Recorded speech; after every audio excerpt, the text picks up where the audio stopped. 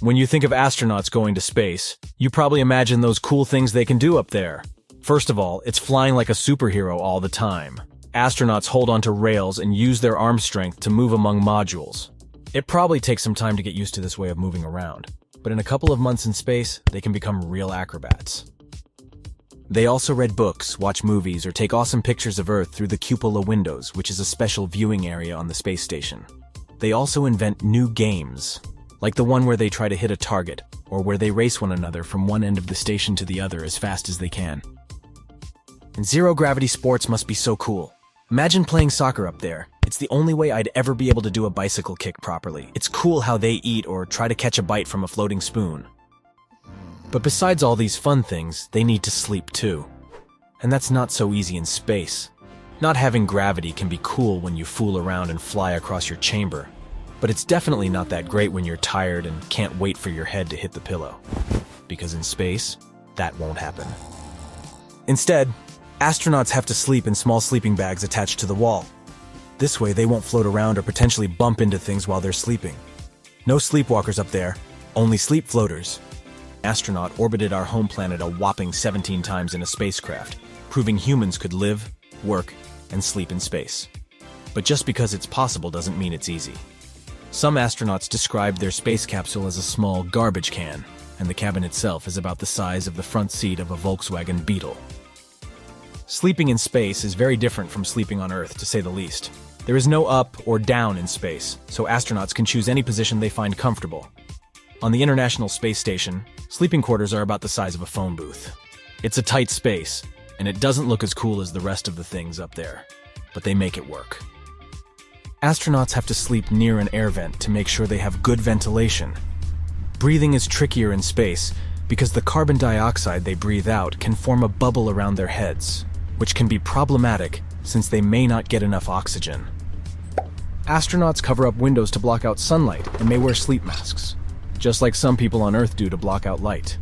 The sun in space can be really bright even with window shades, because there's no atmosphere to filter sunlight. Oh, those things we take for granted down here. Also, the space station orbits Earth every 90 minutes, so astronauts get to see a new sunrise every hour and a half. The station can be noisy too, since they have all those fans and other equipment, so astronauts sometimes wear earplugs to help them sleep. We all become grumpy if we don't get enough sleep, with or without gravity. Not just that.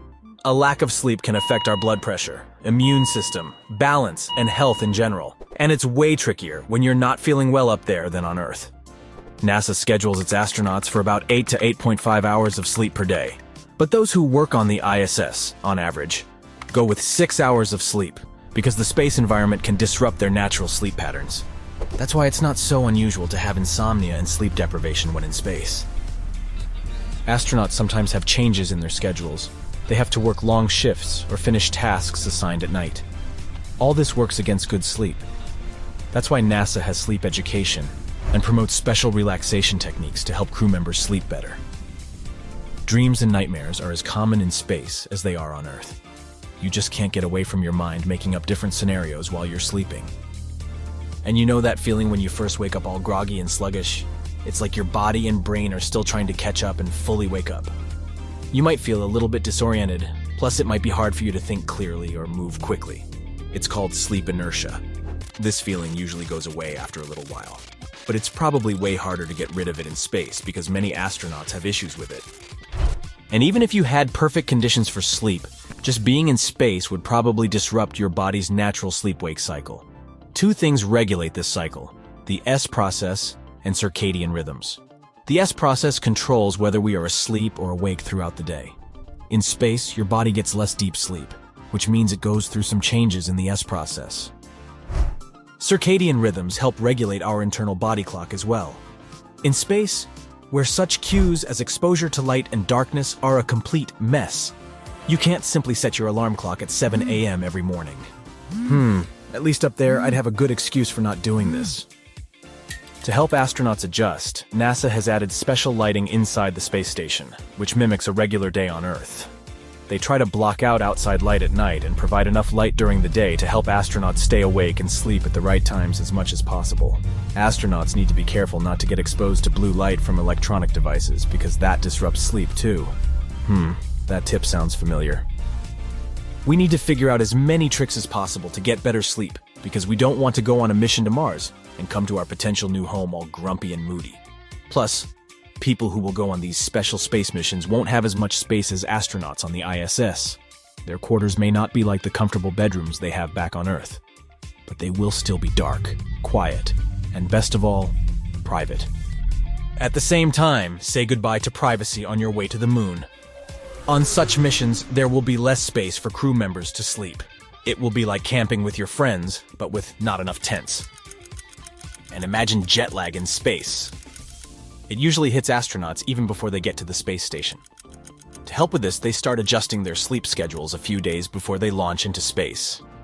They change their sleeping and waking times to match the time of day and time zone of their launch location. Once they reach the space station, where astronauts from different countries work together, they all switch to using a common time called Greenwich Mean Time, GMT. This helps everyone synchronize their schedules because it's a middle ground time that can be easily understood by people from different parts of the world. So to help crew members have better sleep, scientists have simulated space missions on Earth. They have a special habitat called Hera at Johnson Space Center, which is almost the same size as a lunar base or spacecraft. Crews live there for certain periods, and researchers study their sleep patterns and performance. NASA is planning a cool experiment called the Crew Health and Performance Exploration Analog, SHAPEA. The first mission is supposed to start soon with 4 crew members, a commander, a medical officer, a flight engineer, and a science officer, living in a habitat called Mars Dune Alpha at NASA's Johnson Space Center. They will live in the 3D-printed habitat and exercise, cook, clean, do other things, and collect data just like they would on the Red Planet. I mean, we still have a decade or two till the first human missions on Mars, but we better hurry and prepare well. That's it for today. So hey, if you pacified your curiosity, then give the video a like and share it with your friends. Or if you want more, just click on these videos and stay on the bright side.